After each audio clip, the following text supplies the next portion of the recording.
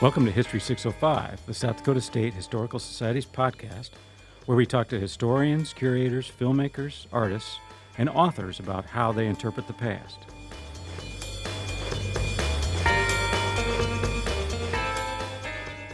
We can meditate and wonder whether our descendants, because I think they'll still be here, what they will think about us.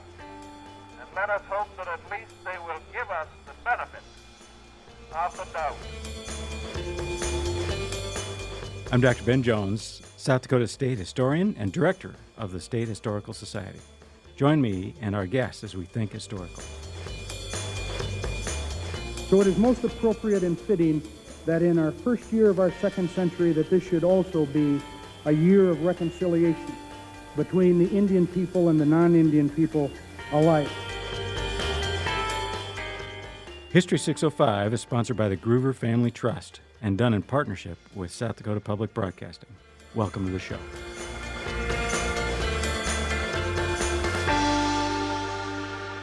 Welcome to History 605. Today on the show we have Paul Horsted. Paul has photographed South Dakota's people and places for more than 40 years.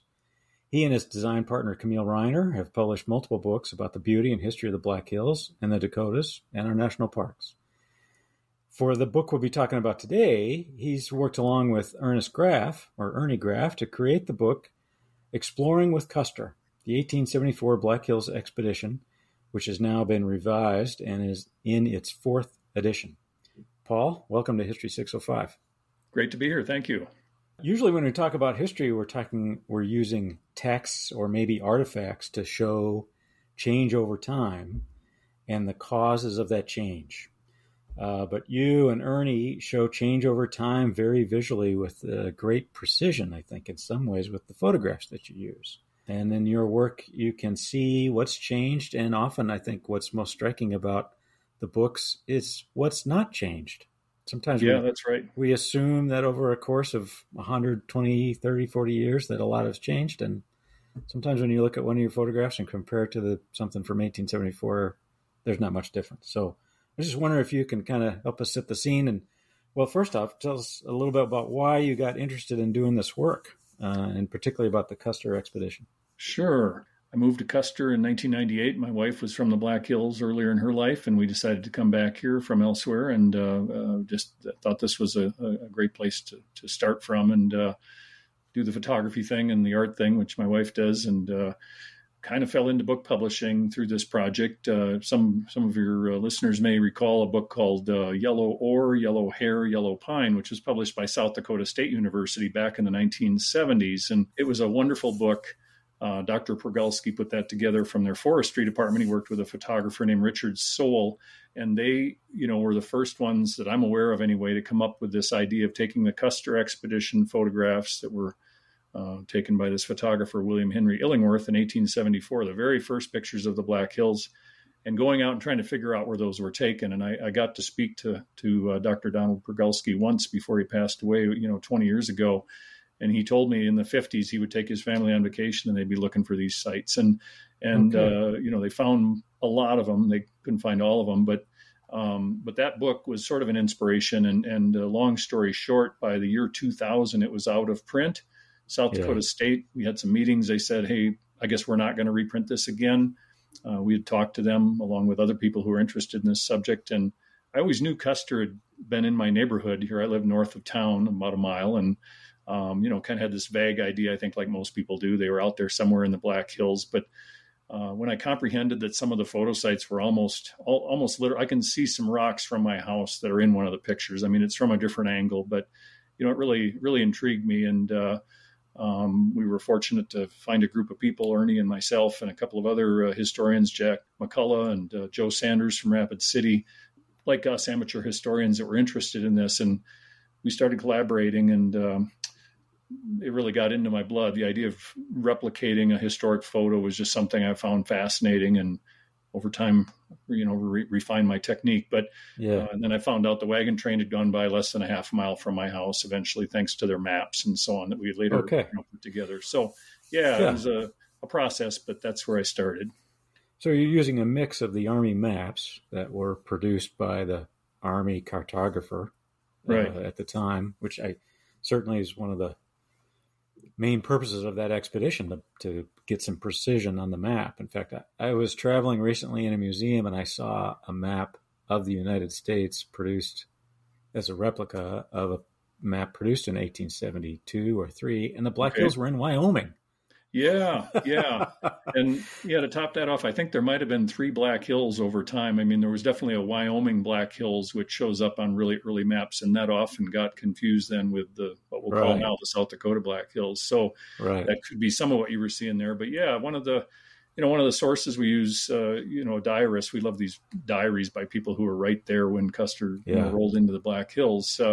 He said, the only authentic map of that section of the country is a blank piece of paper. That wasn't quite literally true. There'd been, the Warren expedition. There have been a couple of other explorers around the Black Hills in the 1850s, but not dedicated to mapping the Black Hills, and like this one was. Was that the sole purpose of the expedition? What was no, Custer's not orders? Really. I mean, it was one of the rationales, and those kind of shifted and so on over time. There was a Sheridan, claimed there were the Lakota were raiding the settlements down in Nebraska, and maybe they were coming out of the Black Hills. So that was one discussion that was had even with President Grant at the time, according to one record. And so he thought maybe we needed a fort on the west side of the Black Hills to kind of monitor the Indians' activities of the Lakota. And so that was one thing. It was an unknown territory, which, this was one of the final places to kind of get filled in on the big maps back at that time. So it was sort of a logical progression from that standpoint. But I think it's fair to say the official rationale was to find a site for a fort on the western edge of the Black Hills. Unofficially, and officially the map as well, but unofficially, we got to talk about gold at some point. And that was definitely on people's minds as the expedition headed out. It's not a typical Army expedition that calls a geologist, I think, from Yale or Harvard and says, hey, can you come along, right? I mean, they had some specialists that were along for certain purposes. The chief geologist was Newton Winchell. He was from the University of Minnesota, where he had just started this department. There were some synergies with Minnesota and St. Paul. But yeah, they had...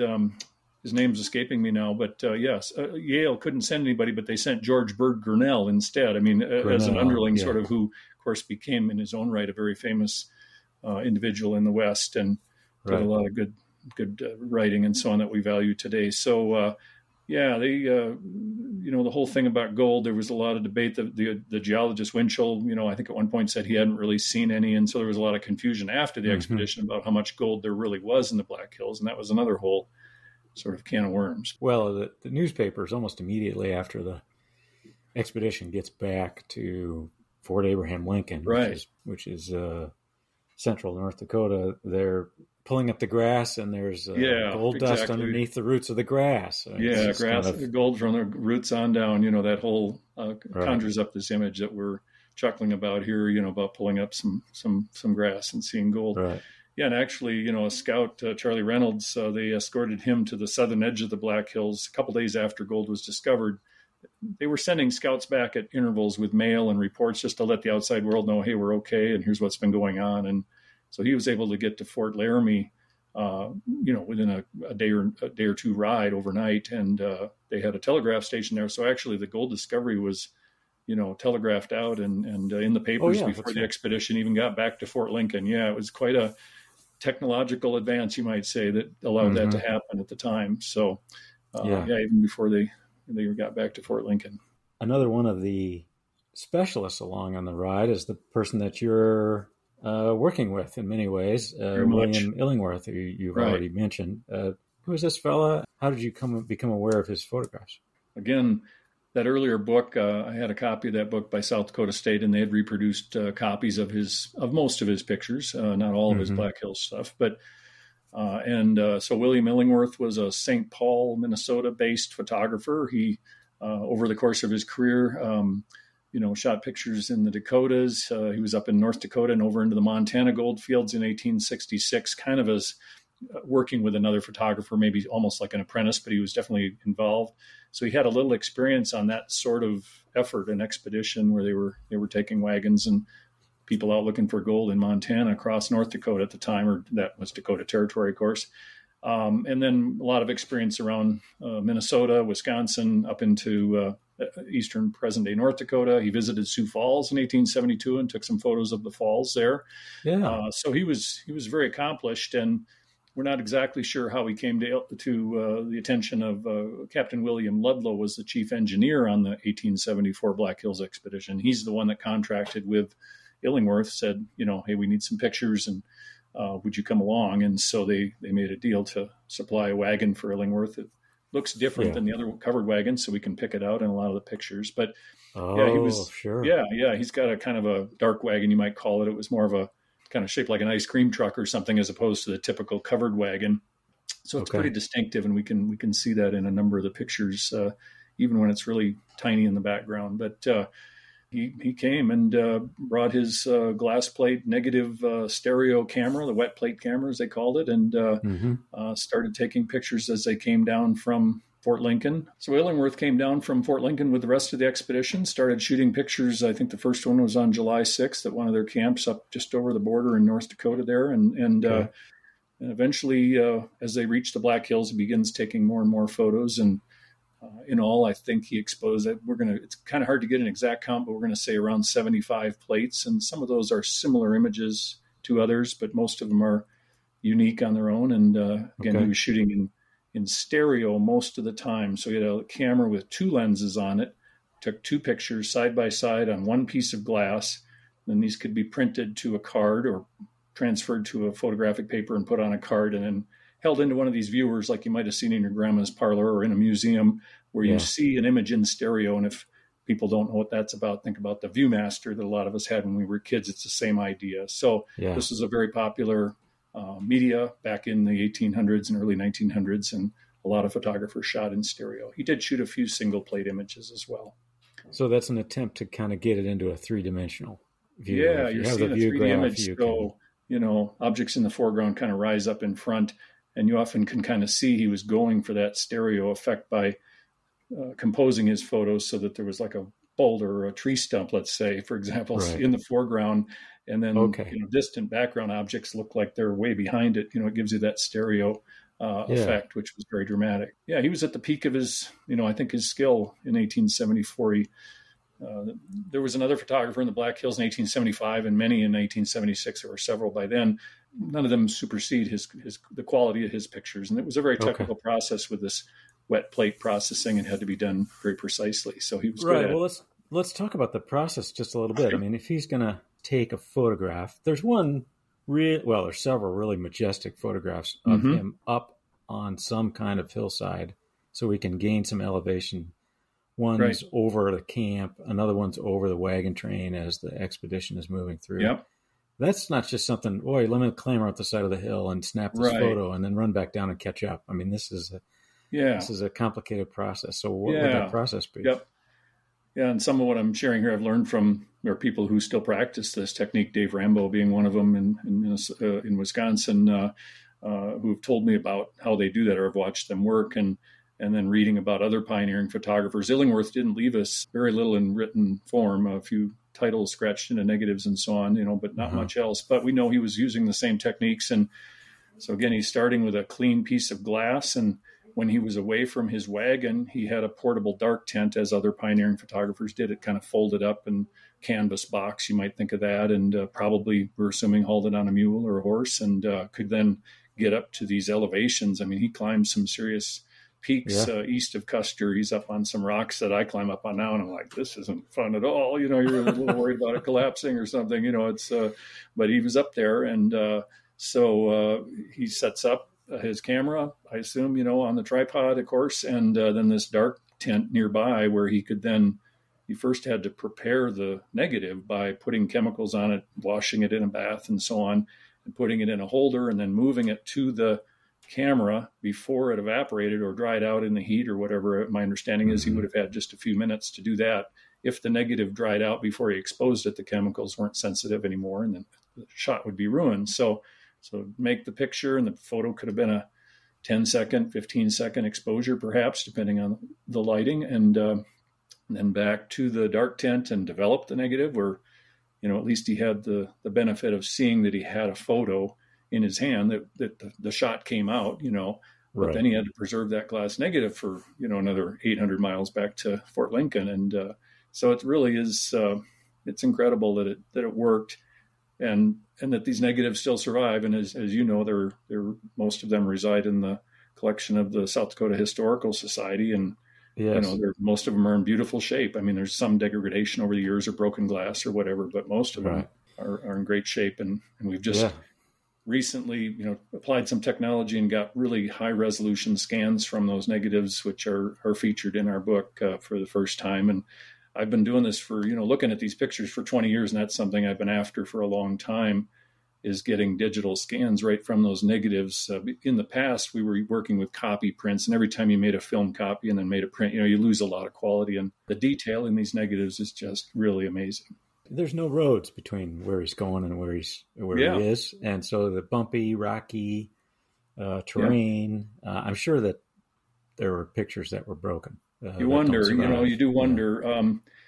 There's also a box in the collection in Pierre, in the museum there in storage, that I've seen. I've been allowed to look at, and I think it's probably the box he was carrying out here in the Black Hills. And it's heavy wood, and then the glass is in vertical slots that have been built into it. And I'm sure so if you ever see the glass company bringing a window to a house, they're not storing them horizontally. They're vertical because that's stronger. They're less likely to break. So. And then there may have been some padding or something under it, I don't know, in his wagon. But there's one case of a photo where the photo caption doesn't really describe what he printed on the card. And I have a theory that negative might have gotten broken after he wrote the title and he just stuck this other picture in its place, because it says he's looking, it's from our camp looking north, and it's looking east. And I think he would have known the difference between north and east. So you do wonder if there are, there could have been some negatives lost along the way. Was he pretty well up to him on what pictures he took? Yeah, as far as we can tell, he just had, I'm assuming discussions with Ludlow about documenting what the landscape looked like. Mm-hmm. But he also was occasionally taking pictures with people in them. One diary mentions that Illingworth took this photo of the group of officers and primary civilians on the expedition. We have copies of that picture, not the glass plate negative, but we have copies of that picture. But then the diary goes on to say, plus several private views. And we've never seen any other photos of, some officer in front of his tent or whatever, that have ever surfaced that were taken at that campsite, which is north of Rapid City or north and west of Rapids. So, again, there's this intriguing possibility, despite, I've tried to pound every archive in the region, and keeping my eyes open on all fronts for anything like that. But he did take some photos of individuals. There's the famous photo of Custer with the grizzly bear and a couple of other people in it, which is a little bit different than some of his other pictures. But mostly he's documenting campsites, at the same time getting a shot of what the landscape looks like, and then also taking photos of just landscapes, rock formations, and mountains, and so on. You brought up the grizzly bear photo, and who's in the picture, and what had transpired about that. And, of course, the main person who's in the picture is Custer himself. Yeah, right. Well, we haven't talked too much about this, but one of the things I treasure about having collaborated with Ernie Graffy, before he and I met, he was already trying to get this notion together of accumulating every account that was written during the expedition. This might be newspaper reporters. There were 4 of them, several diaries. We've found a couple more diaries since the time of our initial collaboration and added those to our books. But so he was literally kind of pasting these in. They were all published separately. There's a book over here with some of the accounts. There's a book over here with newspaper accounts. And he was getting this notion of following on one given day what everybody said, what everybody wrote, from the highest General Custer to the lowest private who kept a diary, And so on August 7th, 1874, and this is about when they're about halfway through the Black Hills. They'd already been down and found gold at the area near Custer, South Dakota, where the town would be founded later. A lot of things had transpired already. They're sort of on their way out of the Black Hills. They got out, on the 15th. So a week later, they'd be exiting the Black Hills. But on August 7th, again, these diaries tell us what's going on in the picture, what happened before the picture. And they're literally saying, this grizzly bear reared up and Custer, filled it full of lead, is basically what they're saying. But several people were shooting at it. And And so this large grizzly was shot on the South Fork of Rapid Creek. It's about 2 miles north of Rochford, give or take. It's out in the middle of a big parcel of private property there. They were in camp when they shot the bear? The bear no, not they were. They were moving, but that's where they established camp. It was late afternoon, so I think they just kind of decided it's a good place to stop around on a nice creek, and there's plenty of grass and so on. So. Yeah. I think the bear being shot, I'm speculating a little bit, but I think that's why they stopped. I'm guessing Custer wanted a picture of that pretty bad. And so they stopped, and so. Who wouldn't? So I guess so. And so Illingworth, did actually take 2 pictures of that. You can kind of tell them real quickly because Colonel Ludlow over on the right is standing in one of them and seated in the other. It's one way to kind of tell them apart. But took 2 stereo images of that. And we get a glimmer of, again, kind of behind the scenes with Custer and maybe Illingworth a little bit. Custer wrote to his wife, Libby, about shooting the bear. I mean, he wrote her a letter, which was sent back by Indian scouts, before the expedition got back. Okay. And he refers to a picture. So isn't this picture superb? He says to his wife in this letter. And so we gather that Illingworth was able to actually make a print and give it to him. And then he mailed it home, essentially. Wow. And it's kind of interesting little details like that we're always trying to squeeze out of the accounts that we've put together from all these sources. You can kind of start to put those things together. Custer's in the picture. Ludlow's in the picture. The other person that's in the picture that I think is a fascinating individual is Bloody Knife. That's right. Yeah. Custer's chief Indian scout, Bloody Knife, amazing individual. They called him a half-breed back then, half Arikara, half Sioux.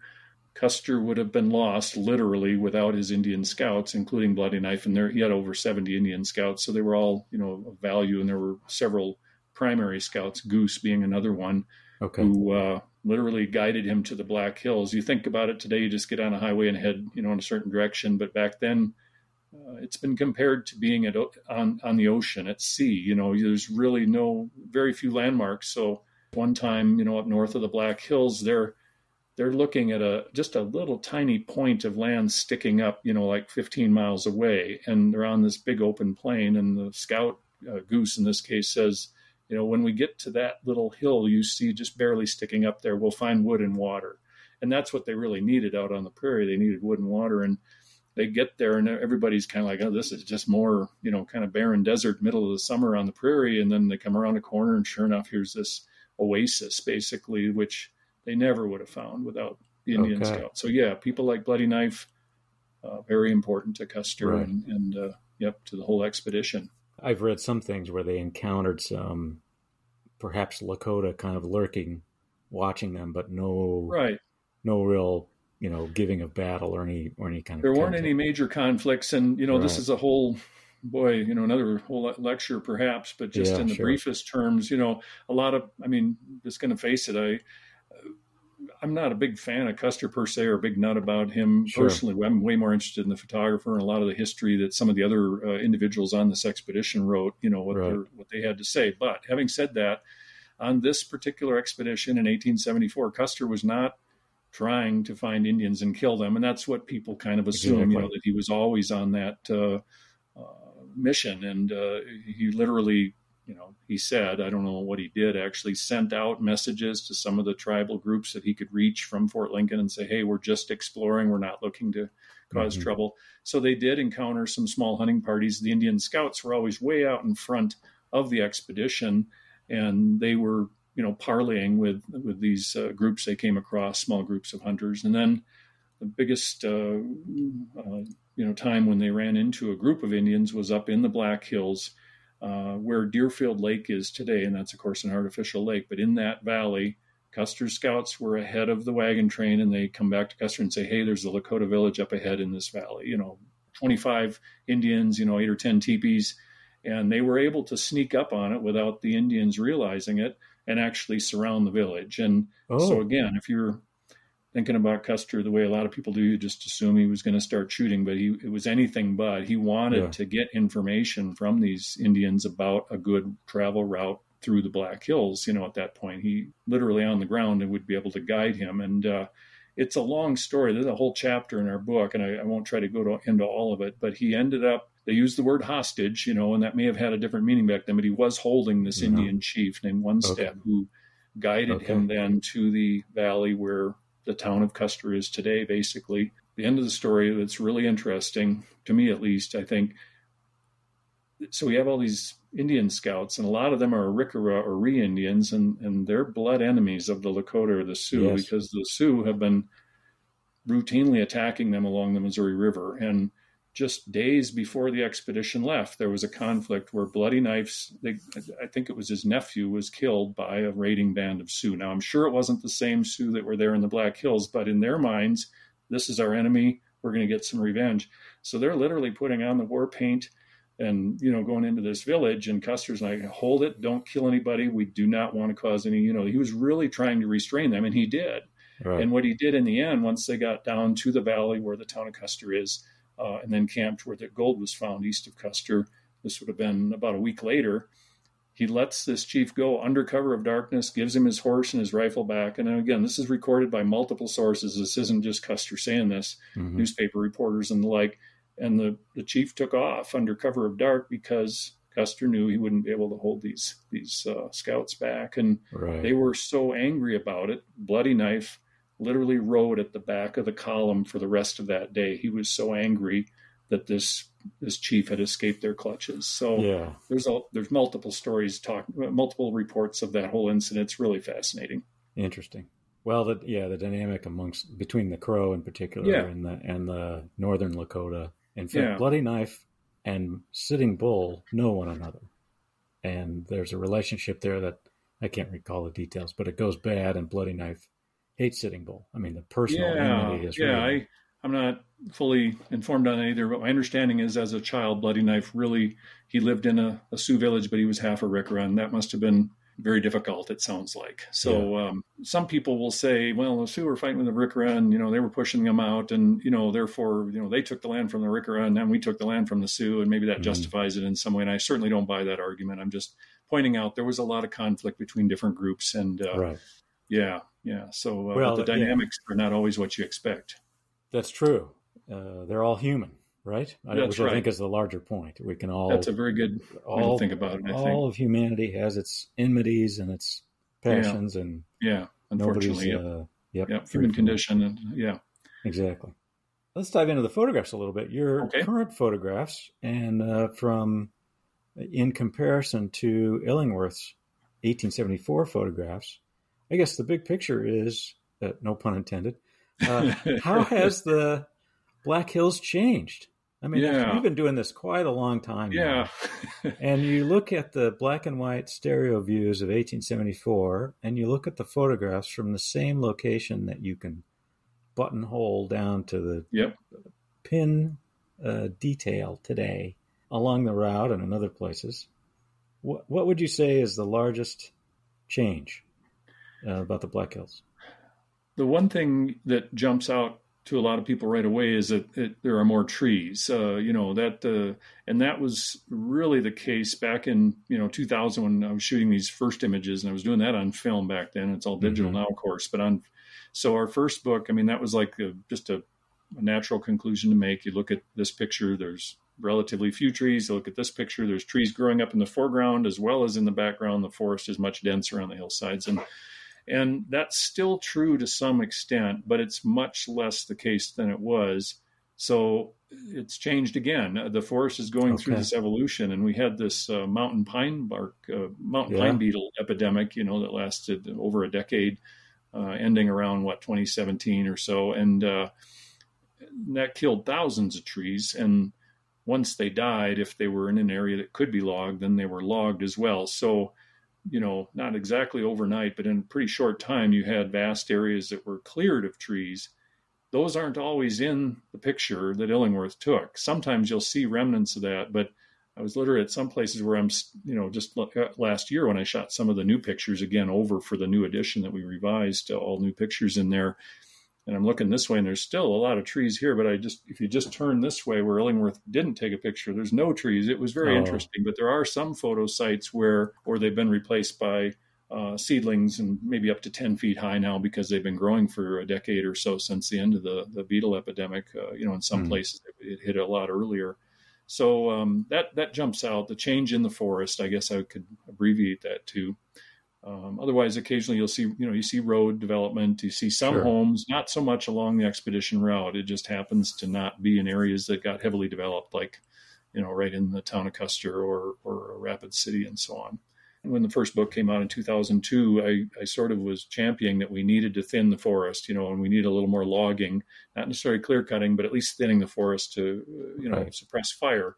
And I didn't mention that, but the reason there are more trees is because we were getting really good at putting out forest fires for over 100 years. And so that allowed the forest to continue to grow and get denser up to a kind of an unhealthy status. And that's one reason the beetle was so easily spread, is because the trees were so close together at that point, they could just jump from tree to tree over the course of seasons. So I'm a little more conservative on that, and I'm worried we're cutting too many trees in the forest. And we listen to the forest scientists; they say we're hitting, we're going to run out of wood. So I hate to see that happen. But so just between the pictures that you've taken in when you first started this and the ones you're taking the last couple of years, you can see the changes. We did a few panels in the new book where we have 1870. Usually it's old photo, new photo.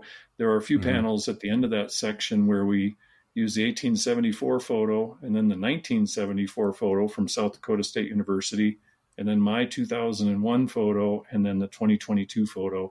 And in some of those, you can see that whole cycle. And I'm starting to get to be an old guy, of course, but having seen that cycle is pretty amazing.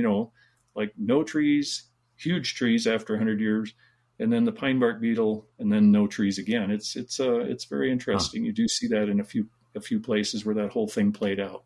I suppose it's too simplistic to say nature takes care of itself. It does when we push it too far. I agree with that. The beetle was a great alternative to fire. I'll just say that. In terms of somebody who actually lives here, it would have been we had a couple of huge fires, the Jasper fire in 2000 and so on. I've compared it to a dam. You keep pushing, building a higher and higher dam, the trees are getting denser and denser. And unless you're cutting them actively, eventually you're going to have a fire, and then you're going to have a big problem. So the beetle might have been a blessing in disguise.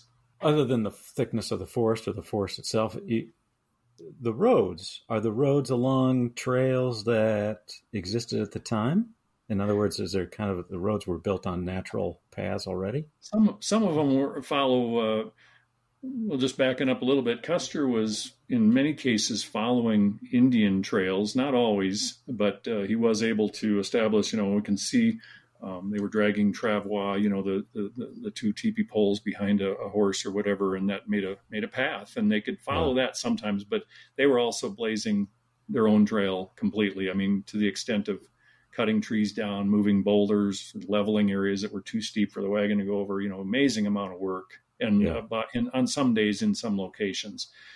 As the earliest miners came into the hills, they were literally trying to follow Custer's track, like, right to the campsite where they found gold. That's what happened. But then gradually people said, oh, wait a minute, we can go over here and it's easier, or we go down this valley, it's a little easier. So there are places where roads today follow right on Custer's trail, or at least within 100 yards of it. They might be on the other side of the valley, and places where highways follow that trail. Generally, as road building advances, they look for the easiest route, and then when they can't find the easiest route, they just cut a big chunk of a mountain out and make a big level spot and build a 4-lane highway. That's what we see. That's what Norbert did. Say between Crazy Horse Memorial, if you know where that is, in Custer, that's roughly on Custer's trail, a couple of directions there. They turned left at about halfway up there and went west as they left, and that's in the area where my home is. And there are actually wagon ruts below the highway. We've just added those to the new edition of the book. We found some ruts that they're right on where Ludlow's map shows their trail. Okay. They were surely used by other travelers. There was lots of other traffic, of course, but these are beautiful, big, deep grooves that had huge trees growing out of them, which were then killed by the mountain pine beetle, which probably helped make them visible to us at this time. Wow. And they're away from the highway by a good measure. So, and they're on Forest Service. So I haven't really talked about this, but the whole point of the book is to have people be able to navigate along this trail if they wish, or read about it in their armchair and then say, I'm going to go out to that spot, and there's GPS coordinates and so on. So those ruts and the photo sites and everything are mapped and documented. So hopefully for posterity, as well as anybody that just wants to go out and take a look. Right. Well, that's a good segue into what I was going to ask you about next. How does one best use the book? let's say you're very ambitious and you've got Yes. some friends and you want to backpack for several days, or you just want to pop onto a spot. That's a good way of looking at it. It can work either way, I think. We did design it to just be a book you can sit and read if you'd like. Mm-hmm. And maybe you put some markers in where, maybe you want to go look at something later, but you'll have a better understanding of what took place before and after, you can certainly punch these into your phone, and it'll take you there. I mean, use caution, don't just follow. We all know about following the GPS blindly, but you can certainly do what you just suggested and follow segments of the trail. We try to point out where it's going on private property. We don't provide coordinates, and we really respect our relationship with the landowners who have given us permission to research, and we couldn't do it without them. So we honor that. But you can, a lot of it's on public land. I think we've estimated 80% of the trail is on public land in the Black Hills. Outside the Black Hills, it's a little different story. That's more private property. But the Castle Creek Valley is a great example of a place that's still, relatively undeveloped. A lot of that is Forest Service, so it hasn't had the, towns and houses and stuff built, with a few exceptions, and looks a lot like it did back in 1874. There's a big camp there where they stayed for 2 days. This is the camp near where they encountered the Lakota village, so there was a lot of interesting events. There's about 7 or 8 photo sites right around that, and a couple more farther back up the road that are fantastic, including the one on the cover of the book. So that's a really great place to spend a day or two, and you can camp up there too. And Deerfield Lake is nearby, and so on. I always kind of point people that direction. And then another really nice area, there's a little more private land, but still plenty of public access, is just east of Custer, where they camped there for 5 days. They called that their permanent camp. I mean, they kind of knew they were where they wanted to be. They had found gold. The photographers taking pictures like crazy all around there. And so that's another good spot to spend a little time if you really want to dive in deep without following every last inch of the trail, which we did try to document. Well, I think I recall Custer went up Black Elk Peak. Yes, that's right. Did Illingworth go up there? No, not all the way. No, he did not apparently go on that little expedition. I think they probably would have been traveling too fast is part of the problem. But he did go. So if you know where the town of Custer is, and like say Stockade Lake east of Custer, I mean, we're talking about the area straight north from that zone. He went up north towards the Needles, so you can see the Needles off in the distance in some of his pictures. And he definitely went up those valleys. There's a place called the Meeker Ranch, which was a private ranch, but was Elk Foundation, Rocky Mountain Elk Foundation helped transfer that to the Forest Service, 20 years ago. And so that's all public land. And Illingworth was operating in there. And I think he was trying to record Black Elk Peak, or, as they called it, Harney Peak back then. Yeah. But also got shots of the Needles and that area. He didn't get up to Black Elk, but several individuals did, of course, and wrote about their experiences up there that day. Is he, then they trekked back to Bismarck. When is Illingworth, what does he do with all these glass-plate negatives? Does he publish them? As far as we can piece together, they had train service to Bismarck, and Fort Lincoln was just across the Missouri River from Bismarck. So it sounds very much like he got on a train and got right back to St. Paul. Within a couple, 3 days of that, the newspaper in St. Paul says, something to the effect of Illingworth is back and printing his pictures for sale soon at this gallery that he was, cooperating with. They had a fire like that week. There was a fire that burned the gallery, but he had taken his negatives out for some reason. And it's just like a miracle, that any of this survives. So, but eventually he was printing these or having them printed. We're not exactly sure, on this nice cardstock that has his name on one end and a sort of a title underneath, and it says Views of the Black Hills on one end. And, we have no idea how many copies he sold or anything. They're a collector's item, obviously.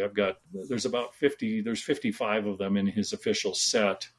He did change the content of certain cards. I mean, one set, it's this number and this title has this picture, and then all of a sudden he printed a different picture on the same title. He was, a little bit loose about that sometimes. But anyway, for somebody like me, obviously I'm interested in that. Yeah. So I'm always watching out for those. But so, he was busy. That's how he was making his living, along with shooting other assignments and so on, we presume, up in portraiture and so on. Yeah.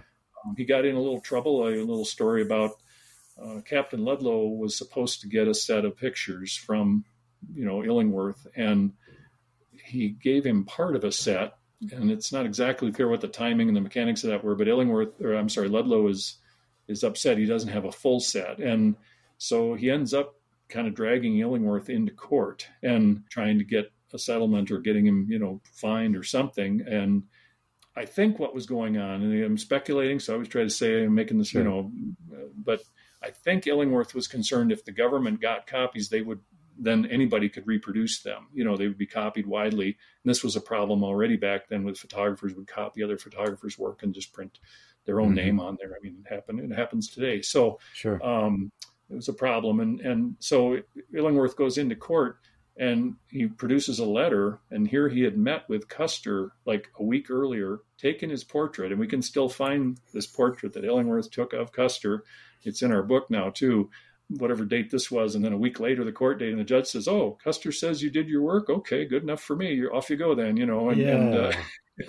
and Ludlow is left holding the bag not holding the bag, but only a partial set of images. And to this day, those were then eventually transferred to the National Archives. And if you call the National Archives and want to get a set of pictures from the Custer expedition, they don't have a full set. They just have this partial set that Illingworth turned over. So was that different then than what we have? No, they're the same images. And I don't know that there's any logic to which ones he gave Ludlow and which ones he didn't. It's just a partial set.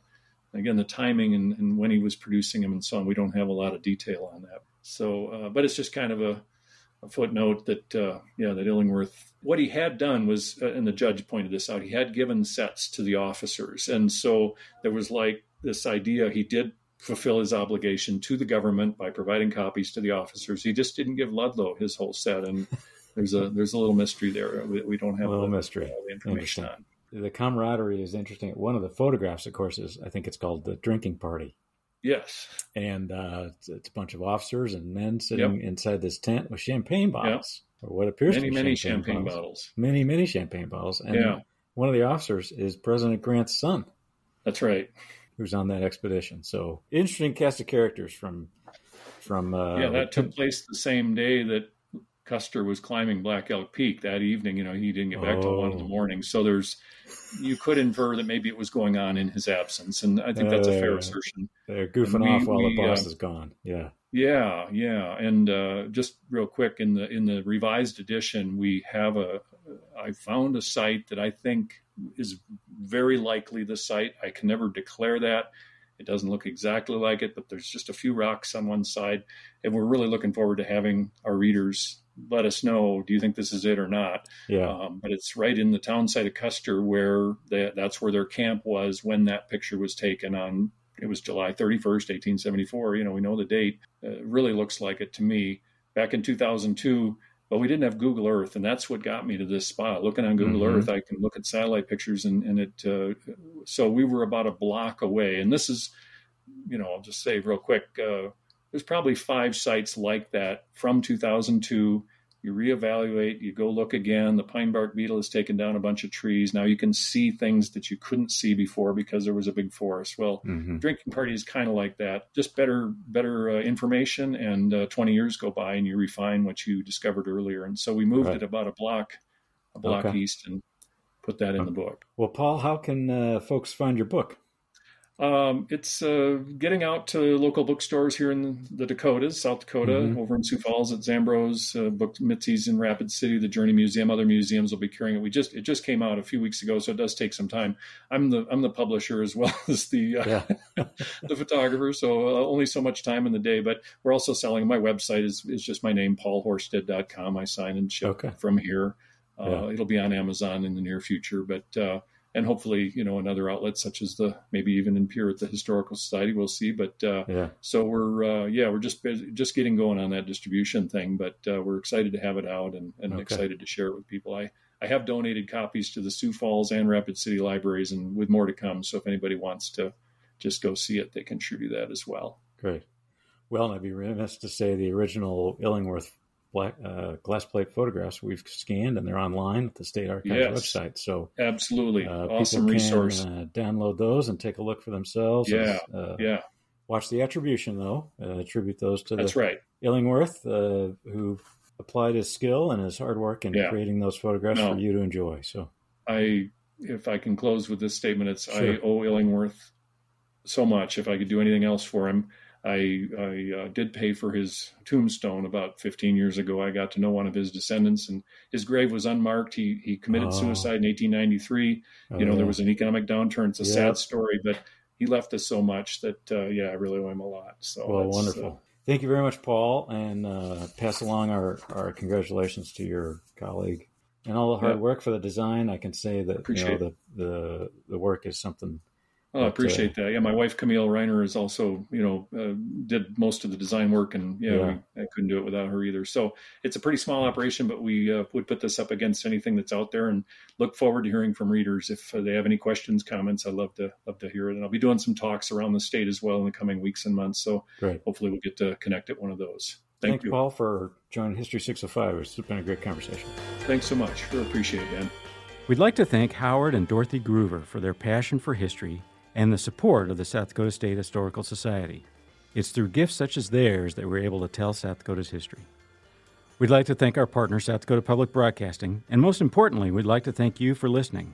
Please rate us on iTunes, Spotify, or wherever you listen to fine podcasts. We'll be back in a couple weeks with another episode of History 605.